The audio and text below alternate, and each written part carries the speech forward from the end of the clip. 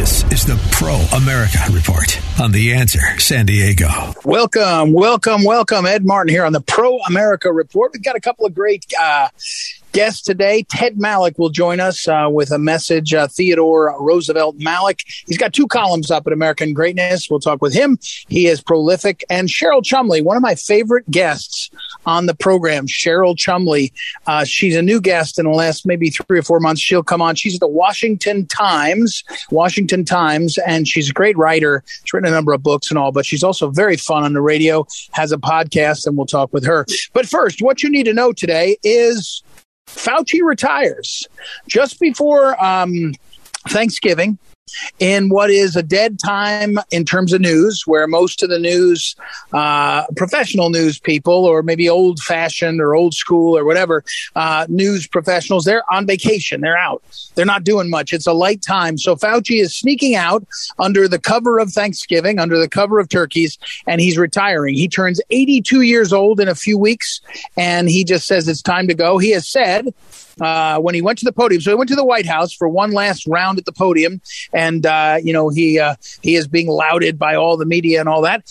He did say during his remarks that he would be so happy to participate with the Republicans who are going to investigate everything from his patent money that he's made to how he runs the department, et cetera, et cetera. He said he's happy to have that. I'll believe it when I see it. Once you're not on the payroll of the federal government, I think you're probably going to try to do everything you can to say, hey, I'm not bothering. And ultimately, he's doing it right in the sense that I wish he would be accountable and be questioned. But if you want to escape that, you retire, and then you just ask elected officials just to lay off. You're older, you want to go on and have a life, whatever. And it will work because people will leave him alone, which is too bad. There's a lot to get to the bottom of. But in the midst of the coverage of Fauci, he said, of course, get vaccinated, everybody, get your booster and all that.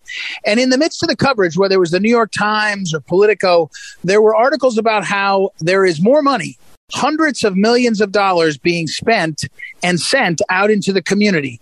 I think $350 million is what the Biden administration announced that they will send to community health centers. They also scrounged up another $80 million for, I think, nursing homes, not just for vaccines. That's not something, no, for training, education.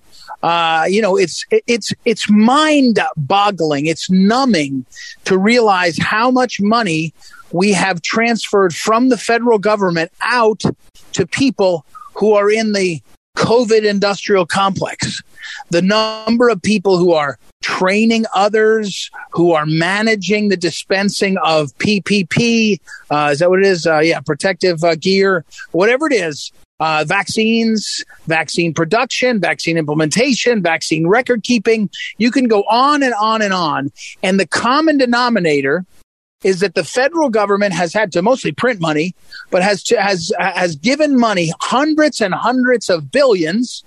That's serious, hundreds of billions over the last few years. And the transfer is to whom? It's to hospitals, it's to pharma, but it's a lot of it. I can't say largely because the big numbers are to hospitals and the big numbers are to healthcare providers and pharma, but hundreds and hundreds of millions. And I'd say it's billions too, but I don't know the number. I don't know if we'll ever know. Goes to entities that hire people that subscribe to the center-left worldview, or say it more clearly, if you get your paycheck from a government grant, you're going to be disposed to like the government. And what you need to know is the COVID reset that people are complaining about, this and that and the other thing, all kinds of things. Some things are positive. A reset on understanding our education system, good. A reset on understanding the value of remote working, fine.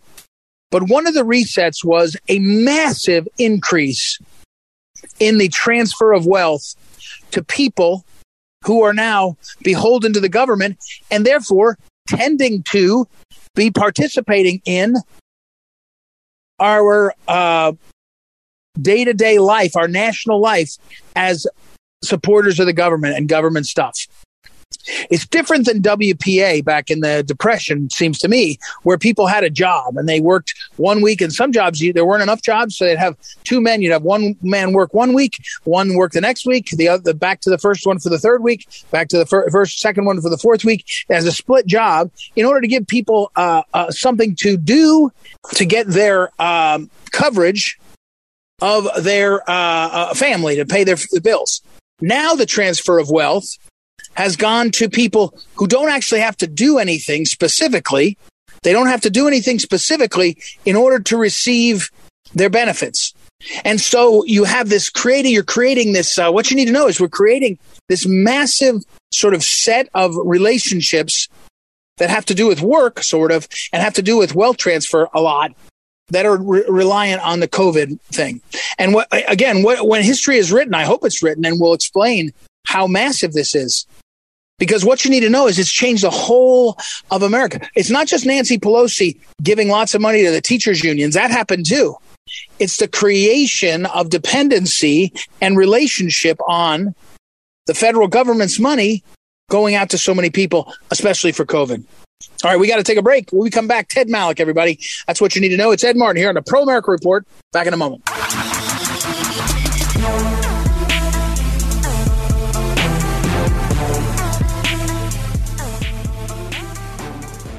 Welcome back. Ed Martin here on the Pro America Report. Got to catch up with our old friend, the prolific writer, I can say now. Well, prolific column writer, because he's written book after book and lectured on both sides of the Atlantic, et cetera, et cetera. But Ted Malloch is now regularly, and in fact, he got ahead of me. I had one column I wanted to talk to him about, and now he's got a second one out faster than that. So Ted Malloch is our guest, and he over at American Greatness, the newer one that's out is Economic Realities and the New American Economy. Welcome back, Ted Malloch. How are you, sir?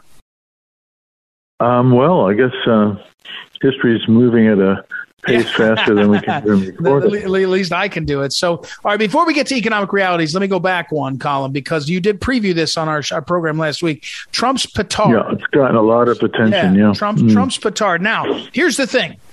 Ted Malloch, Theodore Roosevelt Malloch, for, 5, 7, 8 years has been I don't know about a Trump whisperer, but he's been someone who has captured what Trump is about.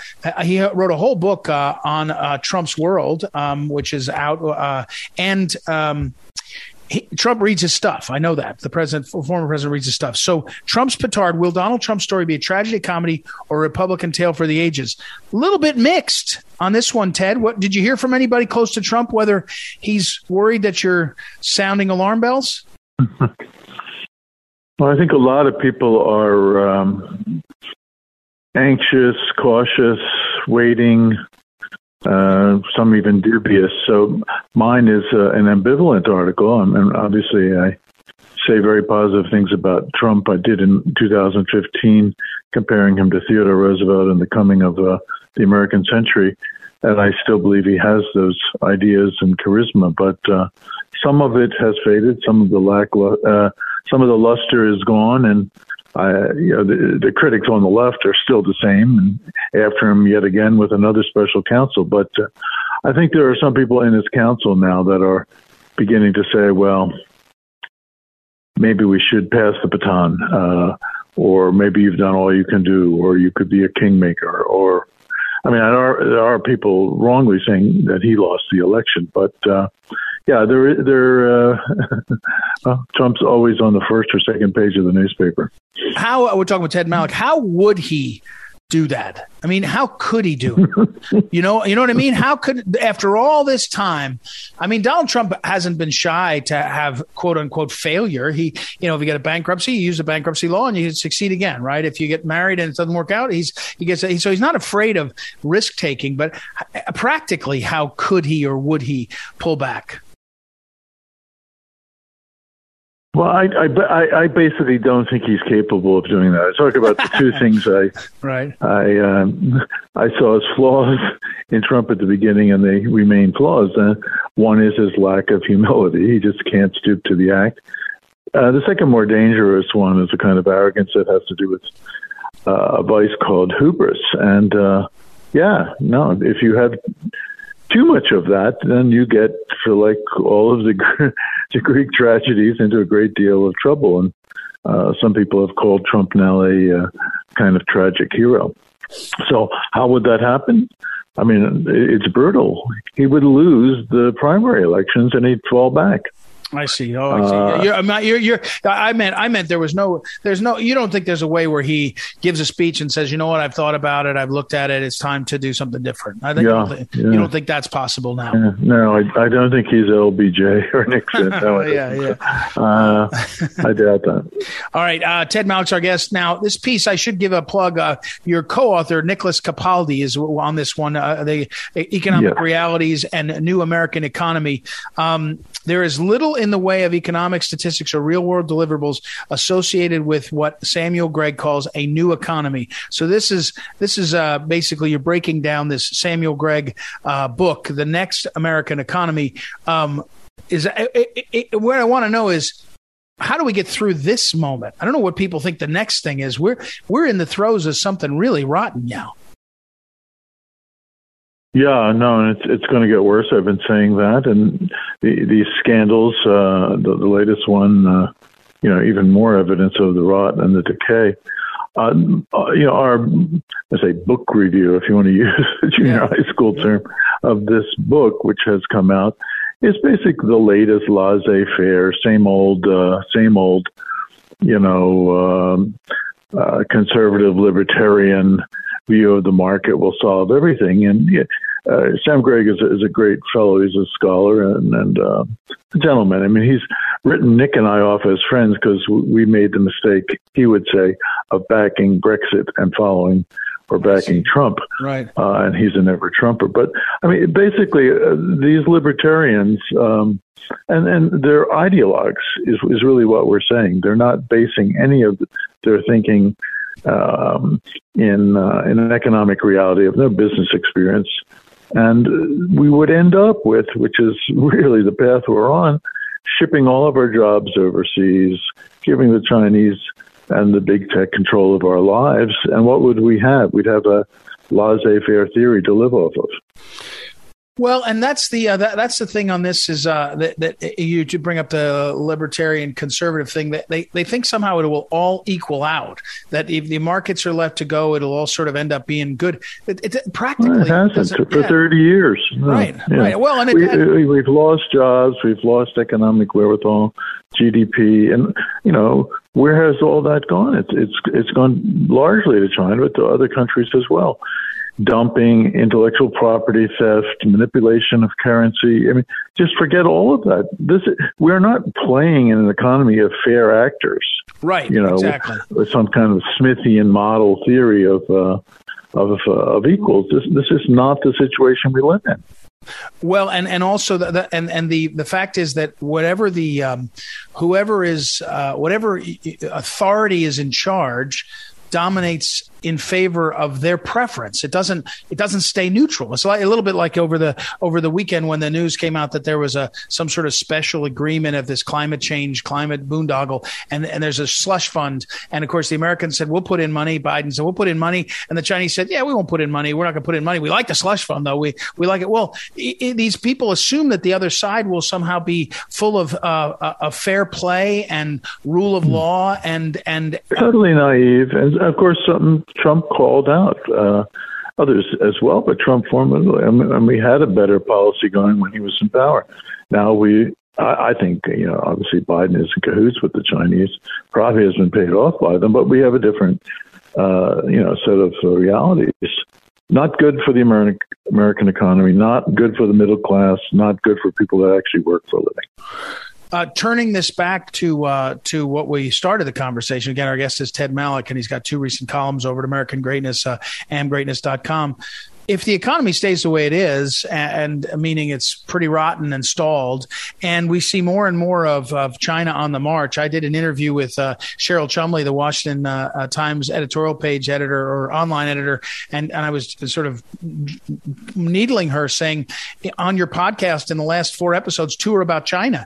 You're clearly, and she said, yeah, here's the threat. This is the real threat of China. If we keep going the way we're going, economy wise, and China's on the march and all, doesn't it make it almost impossible for a Republican to lose in 2024? Absent, I guess, the typical vote gathering or whatever, feels like that would be the direction. Well, feels like, and coming to reality, sometimes two different things. There was no red wave in what we all expected just a few weeks ago. So it very much depends on who the candidate is, what the set of policies are. And we're really combating, three other forces, not just the Democratic Party. We're combating the media with all of its malpractice. We're combating all of the deep state, which is entrenched and going to be against more or less any Republican candidate, and any foreign influence, which likes a weak America and a weak American presidency. So it's not just candidate to candidate. It's and I think, but I guess my point is that if you end up with two candidates to pick, if it's Biden and Trump again, it's going to lean it's going to lean fairly dramatically, I think, against Biden. But again, it should have been in this previous election, this midterm election also. All right, Ted, what's coming up next? You're always giving us a preview of what's next. Well, I did publish that article on economic reality a little early, so that's my next thing. I am writing on the deep roots of our financial crisis, so I may have something on that plane in another week or so. All right. Well, as always, and this will look at the FTX, situation, right? Which is just, it's like a story out of hell. Well, if I can point to a thread that I have yet to see addressed, I sent an email to a journalist asking, I want to know if the FTX money went to like the Mark Elias fortification of the elections. There wasn't, we haven't figured out yet if there were Zuckerbucks this time, I guess. But I wonder if there's FTX dollars in the mix. So, all right, Ted Malik. I think you can more or less guarantee that. Yeah, exactly. Yeah. All right, Ted Malik, thank you as always. And thank you for all you do for us. Happy Thanksgiving to you. Same to you and all of our listeners. Thanks. All right. We will take a break, and I'll put all that up on social media, those two pieces that are out recently, and we've got a lot more. I'll be right back. It's Ed Martin here on the Pro America Report. We'll be back in a moment.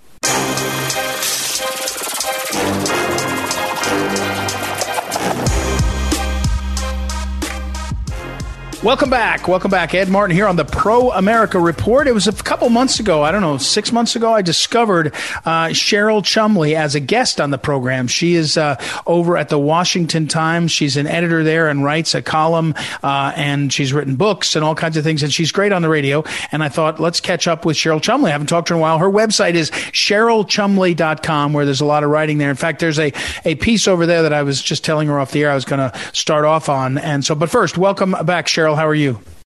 I'm doing great. Thank you so much for having me. It's great to be with you again. Well, it's nice to be with you. So this piece I noticed, it's almost it's 3 weeks old. Transgender enablers are cruel, wicked, and even criminal. I want to focus on that first adjective. One of the things about this is it just feels like these people that are advocating for transgenderism, like the people that are saying it's okay and all, it feels mean.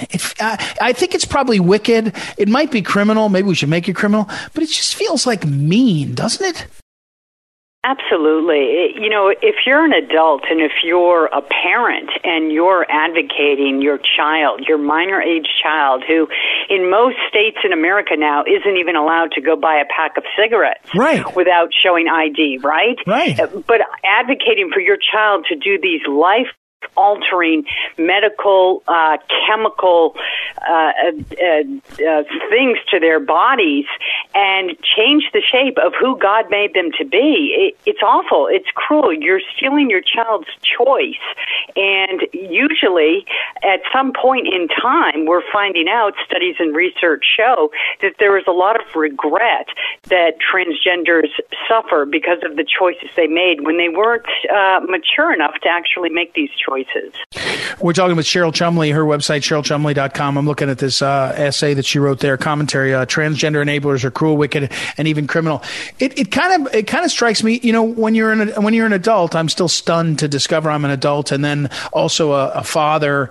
And you catch yourself in moments you still feel like you're, whatever age, or you just, it doesn't make you perfect just because you happen to get older. I mean, hopefully it makes you more mature and you can recognize what's happening and your impulses and all. But there's moments where you feel like, especially like on major, in fact, this is good. Major holidays. Sometimes you go to Thanksgiving and you're like, I'm a 50 plus year old man and I feel like I'm 15 with my brother and my sister and right. So, but there's a part of this where we all have our problems and our failings, and it feels like the transgender I'm still stuck on mean.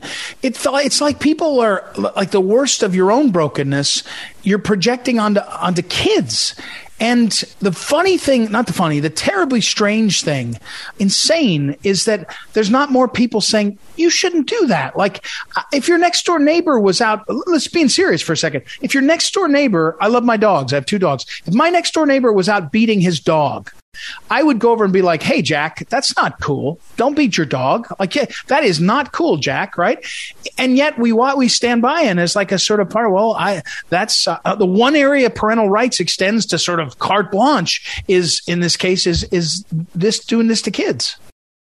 Yeah, it's due in large part to this cultural shift we've had in this country where Christians, for instance, a large segment of the Christian community has fallen into into believing the deception that Jesus is love, and so that means that anything and everything humans do have to be embraced and tolerated and even welcomed, because if you're following Jesus' teaching, you have to love. And we've kind of corrupted the meaning of love to mean automatic acceptance. And if you think about it, that's very wicked in itself, because love, it carries some truth too. And if you're a parent and your child wants to do something, take drugs or, engage in sexual acts or something like that before his or her time of maturity in marriage, you as a parent are supposed to tell your child the truths about the consequences of those actions. That is love. When you also, you love your child, you love another human being, but you're also truthful. And we've gotten to the point in this country where truth has no real partnership with love anymore. If you suggest such, then you are the one who is intolerant.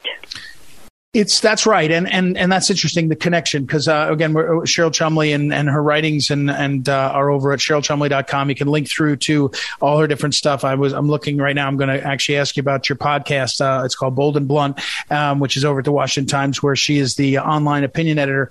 That's right, and my thing on that love wins thing, love wins, right? Love wins. It's like, wait, what does that mean? Like, what if that? And that's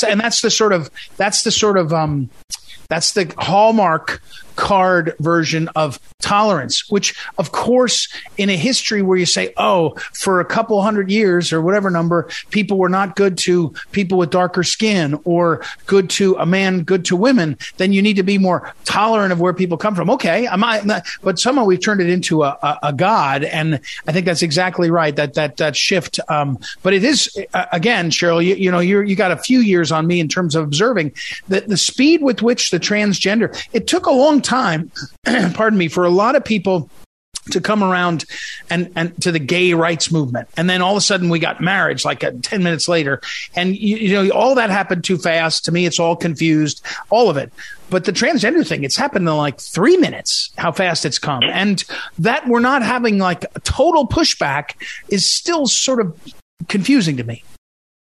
Yeah, it's happened with astonishing speed, right? It just seemed like we blinked, and all of a sudden, to call out the transgender movement as cruel to children, or to call it out as a lie based on deception, or to call it out as outward shows of abnormalities going on in that individual's mind, that has become the non-starter. We're supposed to quiet down and stifle those viewpoints. And look, we have to get back in this country to the point where those who know better aren't afraid of calling out the evils that that are just steamrolling through society, because pretty soon we're going to be a society where men believe they can become women just by donning a dress. Little boys go into little girls' locker rooms and changing rooms just because they declare themselves to be a girl. And that's just the precursor to the even worse LGBTQ agenda, which is the medical treatments and the chemical treatments that go along with that just really, it's child abuse when you think about it. We're talking again with Cheryl Chumley. CherylChumley.com is her website where you can link through to her stuff. I was just looking. I love reading your things because you say things, serious things that need to be said, and then also kind of make me think. One is a couple days ago you had a post on Carrie Lake, who lost technically, sort of, and Trump as a team running for president, vice president. But I don't even want to talk about that because there's a million things I would talk about. When I went over and was looking at your podcast, so you have a podcast, I mentioned it before, and I look in there and I noticed that in the last, I'm not a Cheryl Chumley stalker either, by the way. I just like her, what she writes and thinks. So, but here's in the last 4 podcasts, 2 of them totally on China. Totally on China. And so, because you comment a lot on the wokeness and on silliness and on how people are saying one thing and meaning something else, all this kind of, but 2 times on China. I didn't listen to all of them. I listened to the latter one, the one that more recent, from I think November 17th, about half of it. What's the story here? I mean, I feel it too. The China problem is massive. But when you grab a bone twice in 4 podcasts, you're seeing something.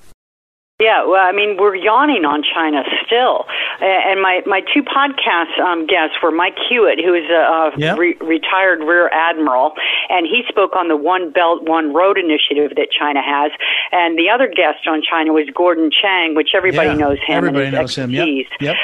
But look, it's not just the economic aspect of China taking over and assuming America's debt and putting us in a bind financially.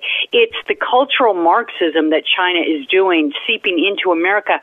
At the same time, China is spreading its tentacles into other countries around the world.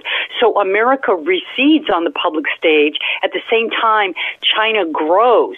And it's not going to be long before China just completely dominates, is the go-to country where everybody in the world looks. What's China doing? Where that should be us. What's America doing? And it's not just me or you, Ed, saying this. It's the experts who know firsthand about how China works.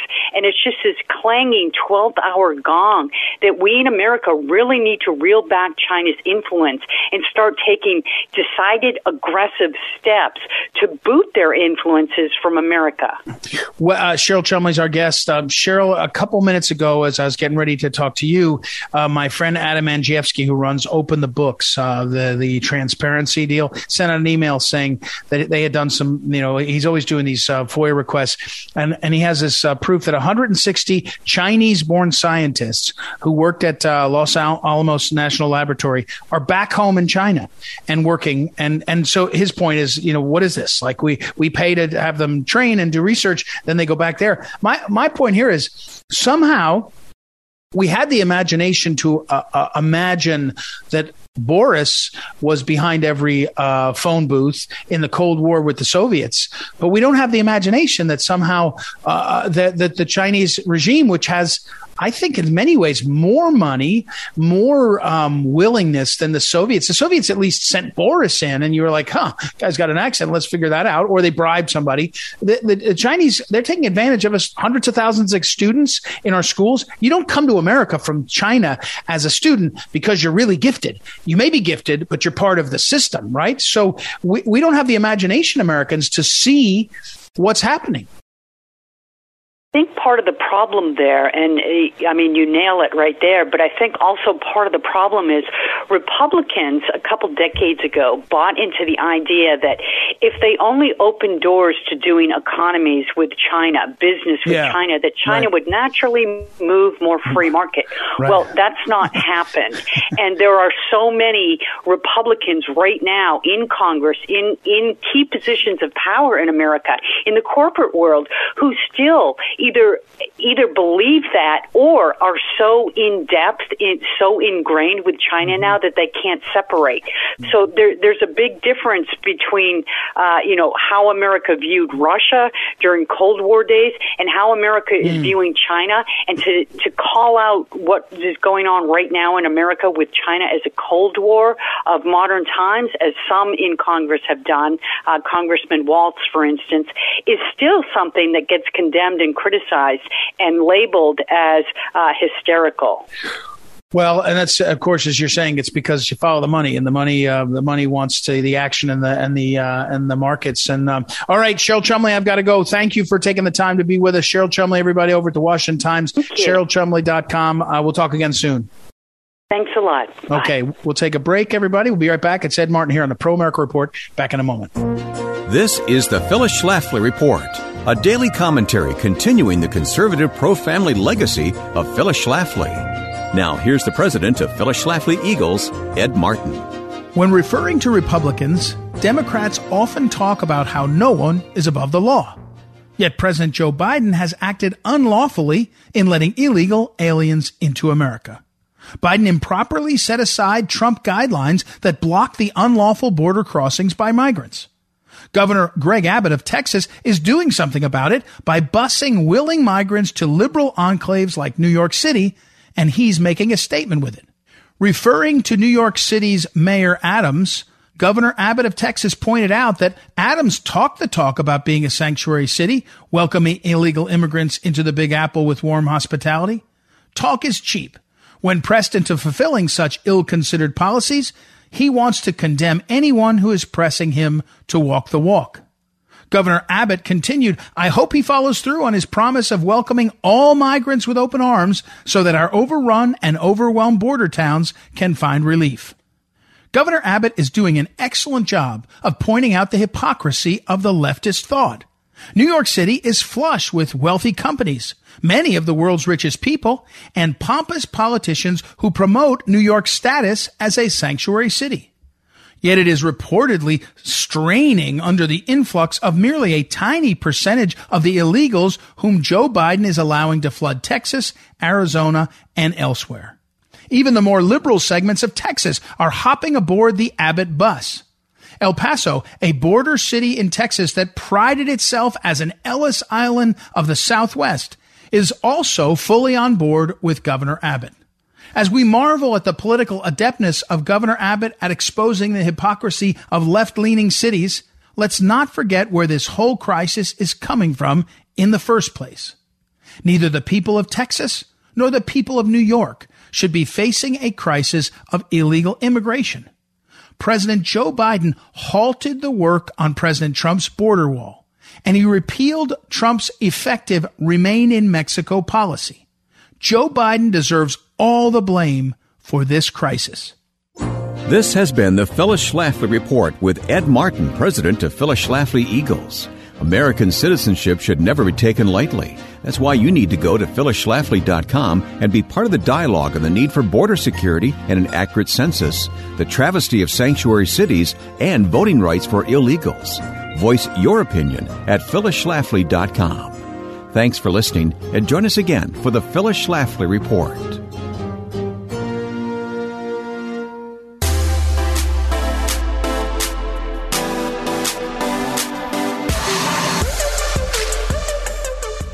Welcome back. Ed Martin here on the Pro America Report. Hey, I wanted to visit on a topic. I want to see if I can point something out. And so let's see if I can do this. One of the most powerful things to do is to learn how to write.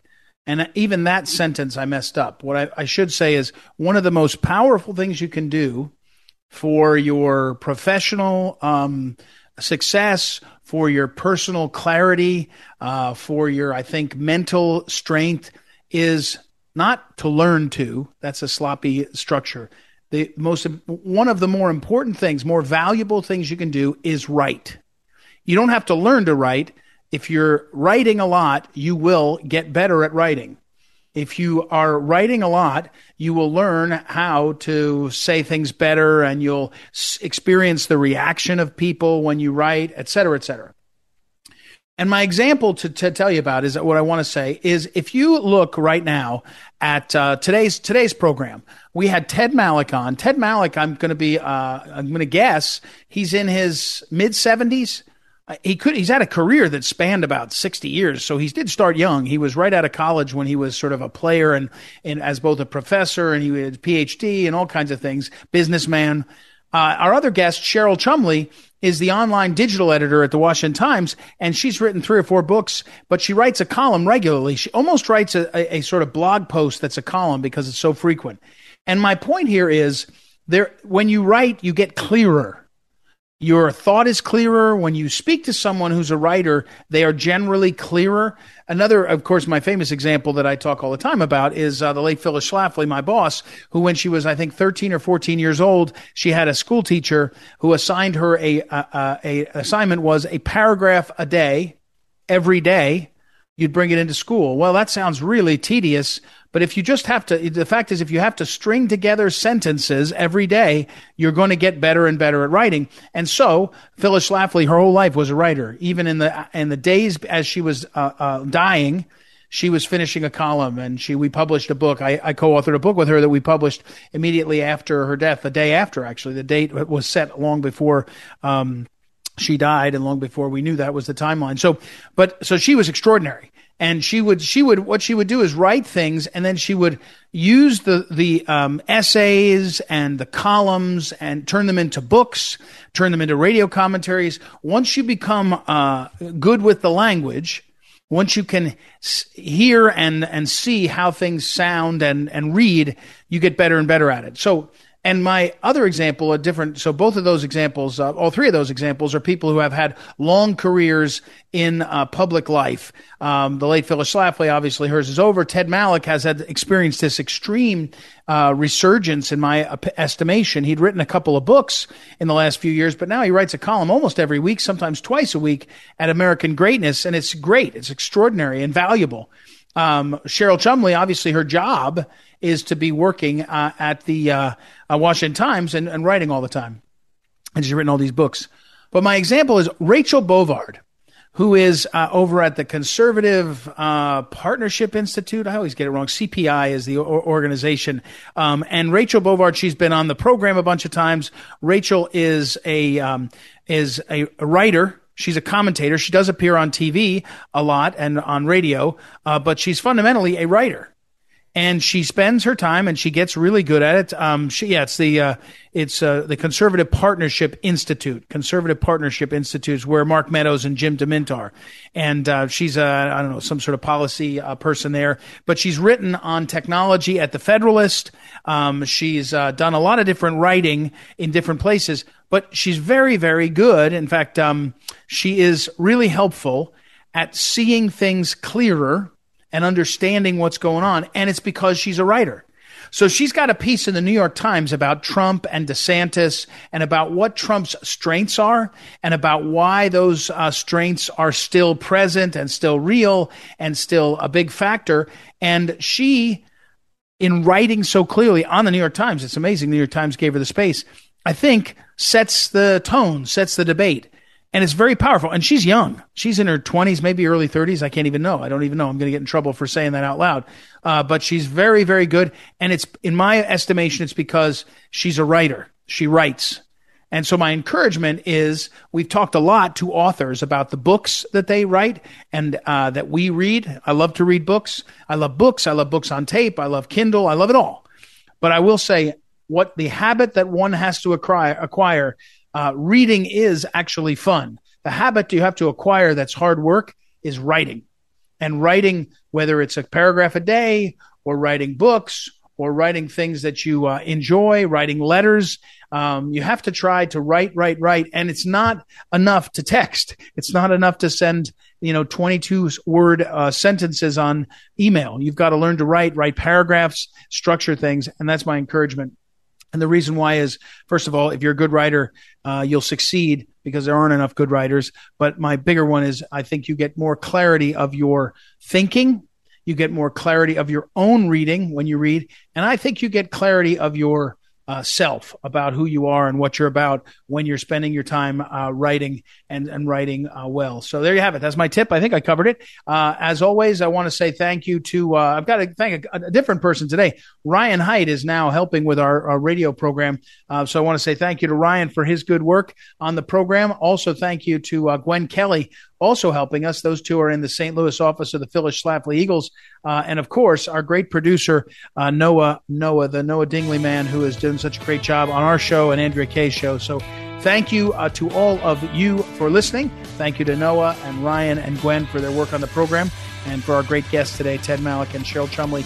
Write me a note. Get it? Write me a note about what you think anytime you get a chance. And we will be back tomorrow. It's Ed Martin here on the Pro America Report. I'll talk to you then.